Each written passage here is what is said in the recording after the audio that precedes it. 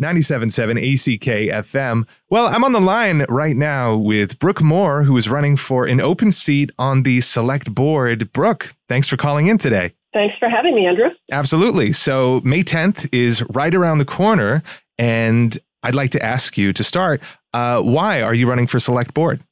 So I made the decision to run last December, actually. I've been involved, as a lot of people know, in the housing effort, affordable housing, been on the trust for 5 years, been a pretty strong advocate, been listening to the community around that issue. And then 2 years ago, I also joined the Council for Human Services and have chaired that, done a lot of work through COVID on different stuff, vaccines and COVID response. And I've been talking to a lot of people about a lot of different issues. And I think what I really wanted to accomplish in this run is to have a seat at the table where the bigger picture policy discussions are happening in town. I always thought that I'd be more effective or most effective at sort of the grassroots level or the ground level on individual issues. And it becomes clear over time that all of these issues are woven together in ways that really need to be thought out as a whole package, as well as individual issues in the community. And I think the time was right for me to say, okay, I really want to be part of those discussions on how it all comes together. Because ultimately, how we allocate our town budget, how we allocate town staff time, how we prioritize different initiatives will determine where we go together as a community. Well said. You've had your hand in a lot of different things on the island. With that said, not everybody knows who you are. Can you talk a little bit about yourself? Sure. Not so comfortable doing so, but getting more comfortable as this campaign has worn on. So I first set foot on Nantucket in 1985. My now husband of just 32 years, a week ago, and brought me here. And I was a Cape Cod and Long Island kid, but I loved this place from the minute I set foot. You know, as everyone knows, it's magical. Mm-hmm. And so we became homeowners here in 1988. And I like to say I raised 4 summer kids, my 3 stepkids, and then the daughter that Charlie and I had together, who's now almost 30. And one of those kids settled here, my stepdaughter, Lindsay, and we had left in 2004 as seasonal folks because our daughter was a competitive horseback rider, and clearly that was a tough thing to do from here. And so we said, okay, we're going to focus on living in Vermont and supporting her career as a horsewoman. And then when we decided to leave our home in Vermont and we're casting about for where to go, we decided to move to Nantucket full time, and now I am I'm a grandmother of 6.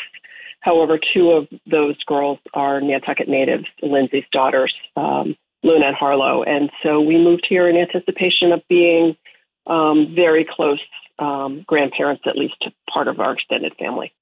So my whole life, I've been involved in the community since I was a kid. In my hometown in Connecticut, everywhere we've lived, I've engaged in community work.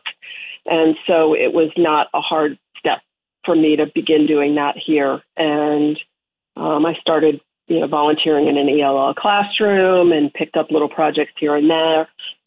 And then it became evident to me that the housing crisis was the thing that I really wanted to focus my attention on. I used to say the headlines really hadn't changed much since 1985 when I first came, but the problem was getting worse and worse by the year. And so that was sort of the first big thing that I took on. And then, of course, when you get involved, you start hearing more and more and more. And I think by my nature, I'm a problem solver. I identify and like to build systems to solve problems. And I've done that work as a social worker. I've done that work as the financial manager at the Looms, where I worked for my first 6 years here. And so I'm doing that in bits and pieces around the community as well.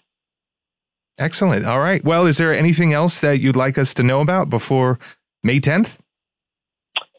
So I think it's a combination of all my background, social work, financial management, community involvement.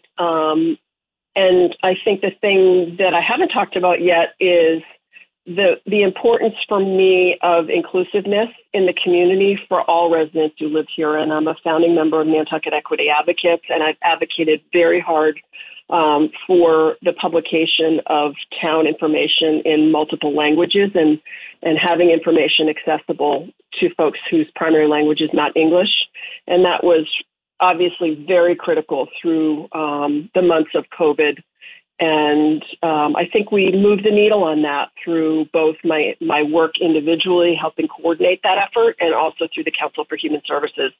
And I want to see as many people within our community feeling comfortable expressing themselves, having their needs and their voice heard in government. And I hope to stand in representing everybody in our community if I'm elected next Tuesday. All right. Well, Brooke Moore, thank you for calling in on my show this morning. And again, May 10th, mark your calendars, 8 a.m. to 8 p.m. at the Nantucket High School to vote. Terrific. Thanks so much, Andrew. Thanks, Brooke. Bye. Bye-bye.